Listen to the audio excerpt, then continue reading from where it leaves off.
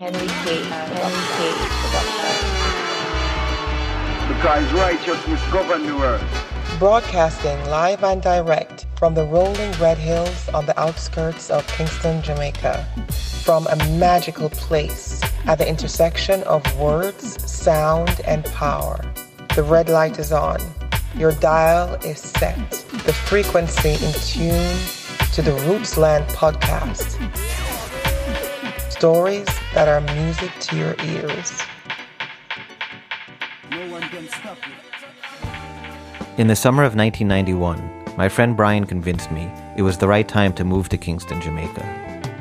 Maybe we were a little naive, but we thought we could change the world through our music.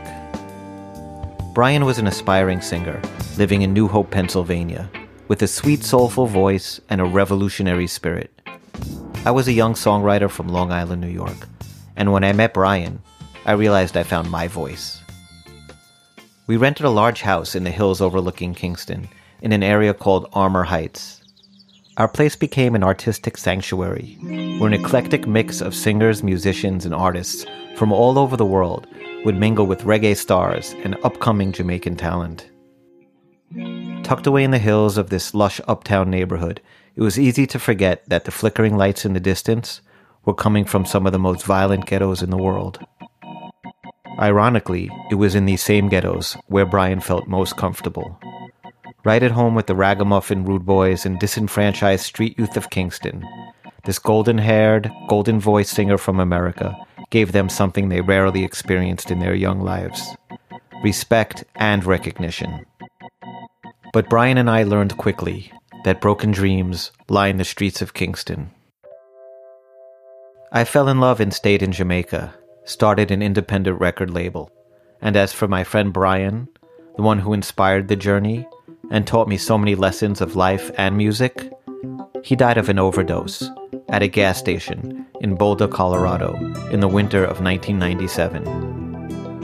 And while I know he's in a much better place, and as much as I would love to see his memory rest in peace, something was brought to my attention that has caused me to open up old wounds and stir up forgotten memories. This is the popular rock band Ween, introducing one of their songs before a live performance.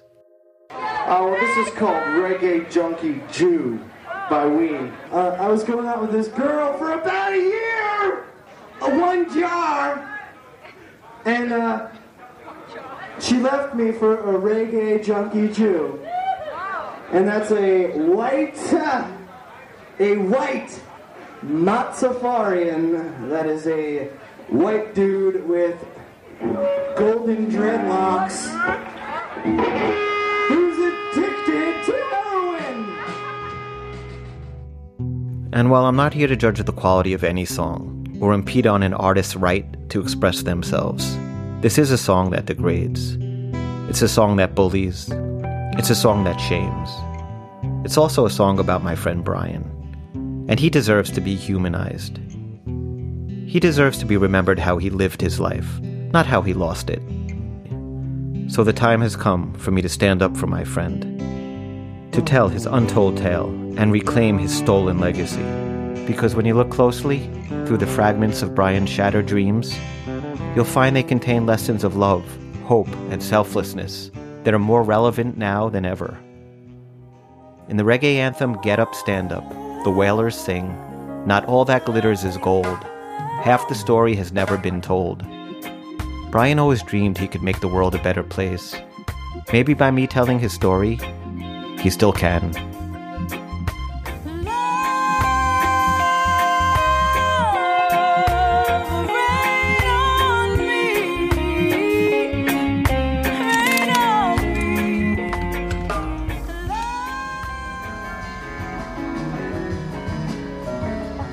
My friend Lebo, he called it the perfect stoner cruise.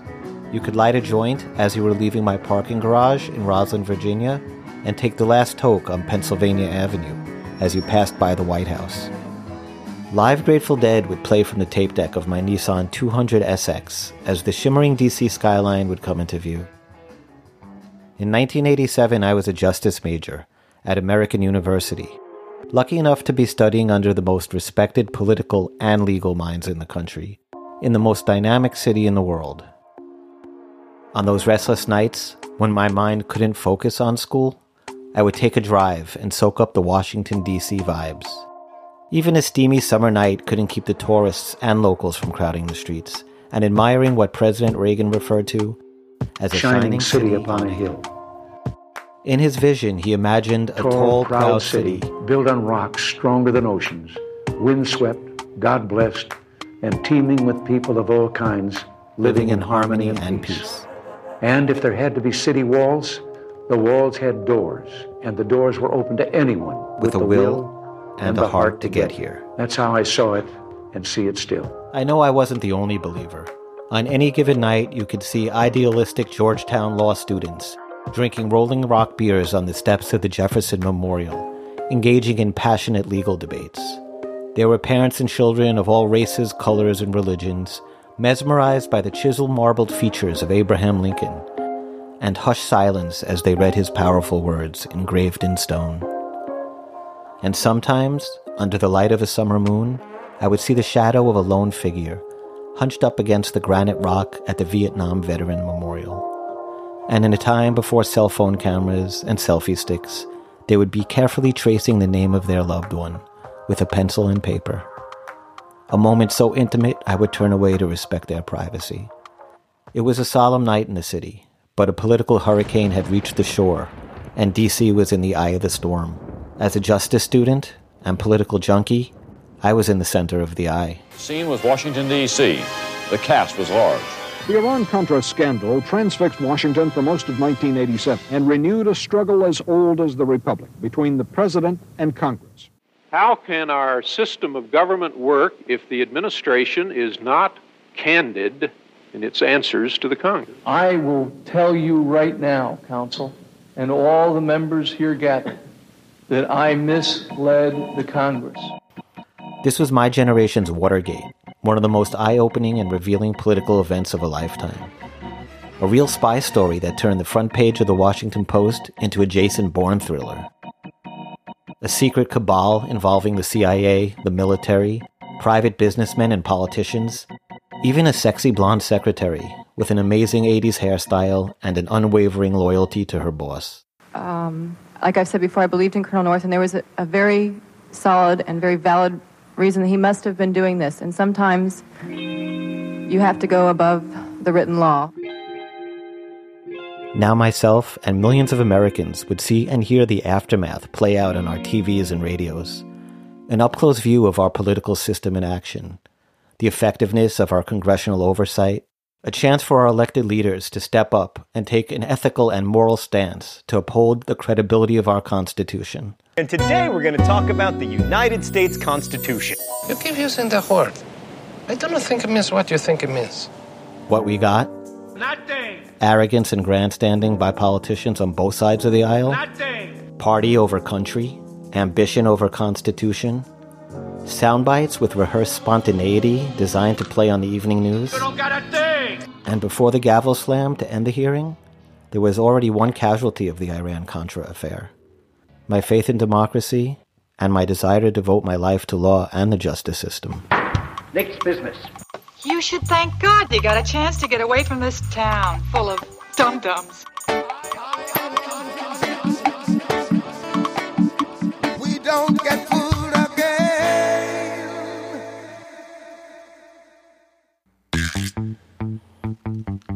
I drove by the White House and worked my way down Pennsylvania Avenue. I had one more stop before heading home for the night. One last place where I can take refuge in this chaotic world. Take a ride to Tower Records. It's not just a destination. It's a real trip. Take the ride to Tower. Uh-oh. Can I help you? I remember my parents taking me to the record store in the mall when I was a kid. It was one of the very first places they would let me hang out alone while they went shopping. I felt so grown up, so free as I wandered the store, spending hours looking at album covers. What I found was my own musical identity. And when I became older, I would save my allowance all week and ride my bicycles Saturday morning to Oz Rock Music on Central Avenue in Cedarhurst. There I would spend it all on Beatles records. I feel bad that future generations will never know the simple joy of walking into a record store and buying an album. The Tower Records in D.C. is on Pennsylvania Avenue in Foggy Bottom. It has 2 floors and a great selection of books, magazines, DVDs, video games, and of course music. The diverse DC crowd that shuffles in makes people watching just as entertaining as browsing the music. Students from all over the world, diplomats and their families, punk rockers and hip-hoppers. Of course, there were posers like me that hung around the jazz aisle, looking to impress the GW girls. It never really worked, but I did learn a lot about jazz. An announcement came over the speaker. The store would be closing in 20 minutes. I was in the world music department, in no rush to leave. I was reading the album credits on the back of a reggae CD. Produced by Dr. Dread, Ross Records, Washington, D.C. There's a record company based here in Washington? I thought, wait, there's a guy named Dr. Dread producing reggae albums here in Washington? This was a sign. This was truly a sign. There was no Ross Records in the telephone book, but there was a real authentic sound in Maryland, right outside D.C. I spent all week trying to reach Dr. Dread, but my messages were unreturned. Then I remembered my father telling me, if you ever want to reach someone important at a company, call on Friday after 5. So at 6 p.m. on Friday, I made the call, and guess what? Dr. Dread answered. Real authentic sound. And when Dr. Dread asked me why a justice student was interested in working for a reggae company, I answered, isn't reggae music all about equal rights and justice? I thought it was funny, but the phone was silent on the other end. And then he asked if I'm interested in coming in for an interview. Ross Records was located in a nondescript office warehouse park, about 25 minutes outside D.C., in the suburbs of Maryland. I don't know if it was by design, but if you weren't looking for it, you wouldn't find it. When I pulled up to the address, there was a large bay door open, and I could hear muted reggae music playing from inside. As I got closer, I could see there was a guy with thinning hair in an oversized sweatshirt stuffing envelopes. I noticed he looked a little like the New York Mets manager, Joe Torre. I walked in with a little attitude. I'm here to see Dr. Dread. He stood up and extended his arm and gave me a fist bump. I'm Dr. Dread, Gary Himmelfarb. Nice to meet you.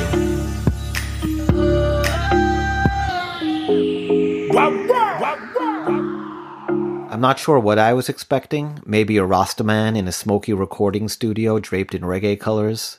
But this was a very large warehouse, neatly arranged aisles of organized records, CDs, and DVDs. There was a stairway which led up to a suite of offices. The whole operation looked professional and impressive. I liked Dr. Dread immediately. First of all, any business owner that would spend Saturday morning stuffing envelopes was a real hustler, and I respected that. Also, he was very likable, and the more he spoke, the more I could relate to him. This is Dr. Dread at his 2015 book launch. Well, I was born in Washington, D.C., and that's pretty much where I was raised. Unlike most people in the Washington suburbs who went to college because their parents wanted them to be doctors and lawyers, I got on an airplane and went to Colombia, South America. When I came back to America and someone played for me Catch a Fire by Bob Marley, you know, I was kind of getting political. And when I heard that Bob Marley record, his message and what he was talking about, and being in the third world and seeing that, you know, the whole world wasn't the suburbs of Washington where I grew up. And that, you know, people suffered. There was sufferation. They had to struggle to get their daily bread. And the music and Bob's message, it just completely resonated with how I felt. He was just a kid from the suburbs who grew up in a sheltered environment, but had a desire to explore the world and break out of his comfort zone. He was not going to be happy just observing life. He wanted to be part of it. So he decided to take a trip to Jamaica. Well, I think trip is the wrong word. It was a pilgrimage. And I was really getting interested in this culture that was coming out of Jamaica. Think about it. This small island in the Caribbean has given birth to Rastafari, which is a lifestyle that has gone around the whole world, even in China. everywhere. And it's not a religion. It's a way of living. And then reggae music. All from this little island in the Caribbean. I didn't decide to do this. It just happened. And you know, Ras means real authentic sound. So I had made a commitment within myself to really bring the real authentic, positive music of Jamaica to the world. You know, we do what we do day to day to make our lives work. But you know, Jah has set a destiny for this brief time we inhabit, you know, this skin, flesh, and bones that we're in. In fact, he had fulfilled his destiny. Because by 1987, less than 10 years after starting out in the basement of his parents' house, Gary Himmelfarb, a.k.a. Dr. Dread, had built one of the biggest independent record companies in the world. And the more I listened, the more I learned. As the conversation progressed, he asked me how I got into reggae. I smiled and said Debbie Schwartz. My story also begins in the tropics. As a young teenager, my family would spend Christmas vacations in the U.S. Virgin Islands, where my uncle had an apartment. Sapphire Beach was an idyllic resort that sat on the east end of the island of St. Thomas. And Debbie's family, who is also from Long Island, had a place there. She was my first crush, and we really hit it off. But unfortunately for me, just as friends. And the only thing I enjoyed as much as hanging out with her was listening to the house reggae band as they played their nightly shows at the resort bar. I would literally sit on the edge of the stage and just watch the musicians play all night. They would begin with steel drums and a limbo show, starring a local girl named Jenny and her little brother Coochie. They would both shimmy under a flaming bar set on 2 Coca-Cola bottles. By the end of the night, kids went back to their rooms. The band kicked into pop music, reggae, and soul. I would refuse to leave until I heard the band play the same song I requested every night. It was a sweet reggae love song called Your House, and both the lyrics and music touched me in an inexplicable way. I was young, in love, and the combination of this song, the tropical ocean breeze, and beautiful Debbie Schwartz created a complicated mix of emotions that would leave me with chills up my spine. One morning during the vacation, my father took me and my brother snorkeling to a local public beach at Cokie Point. It was the holidays and the beach was packed with locals, and there was barely any room for us to put our towels. We were the only tourists on the beach, and the atmosphere was festive and buzzing with energy. There was an uplifting vibe that made Sapphire Beach seem stuffy and boring. As I walked to the snack bar to get my drink of choice, a virgin strawberry daiquiri, I could hear a familiar song coming from a large boombox that was surrounded by a group of Rastas. It was the same song I requested every night from the band, and a tall skinny guy with long dreadlocks introduced himself as the Roots Man. "That's Steel Pulse from England," he said with a thick island accent. Then he offered to sell me the cassette for $5. It was hot, and I was thirsty, but I made the decision to spend my daiquiri money on that cassette, and it was the best $5 I spent in my life. Not only did it have music from Steel Pulse, but an array of reggae royalty, including Bob Marley, Peter Tosh, and Jimmy Cliff. When I looked at the label on the cassette, there was one word written in faded black magic marker: Rootsland. I looked at Dr. Dread and told him that cassette was with me during love and heartbreak, tragedy and triumph before wearing out. And even after the tape was long gone, I still had the love for the music. I totally nailed the interview. And although I was reminded that getting hired for an unpaid internship is not the greatest accomplishment, I was pumped. Before I left, Dr. Dread wanted to emphasize that one of my responsibilities was going to be answering phones and taking orders for their mail order catalog, which is one of the biggest in the country. But all day long we get calls on our toll-free line from fans not looking to place orders. They just love reggae and want to talk about music and life. We get a lot of calls from prisons where reggae is very big and people have a lot of time on their hands. We get calls from people going through all kinds of events in their life, and reggae has touched them in miraculous ways, and they just want to express it. There's a cancer survivor from Minnesota who says he was cured by Bob Marley. This guy in California who believes the CIA is out to destroy reggae. And of course, there's Brian from Colorado. And we appreciate their love and passion for the music, but we tell them to call back on our 301 line. That was the first time I heard the name Brian from Colorado. But it wouldn't be the last.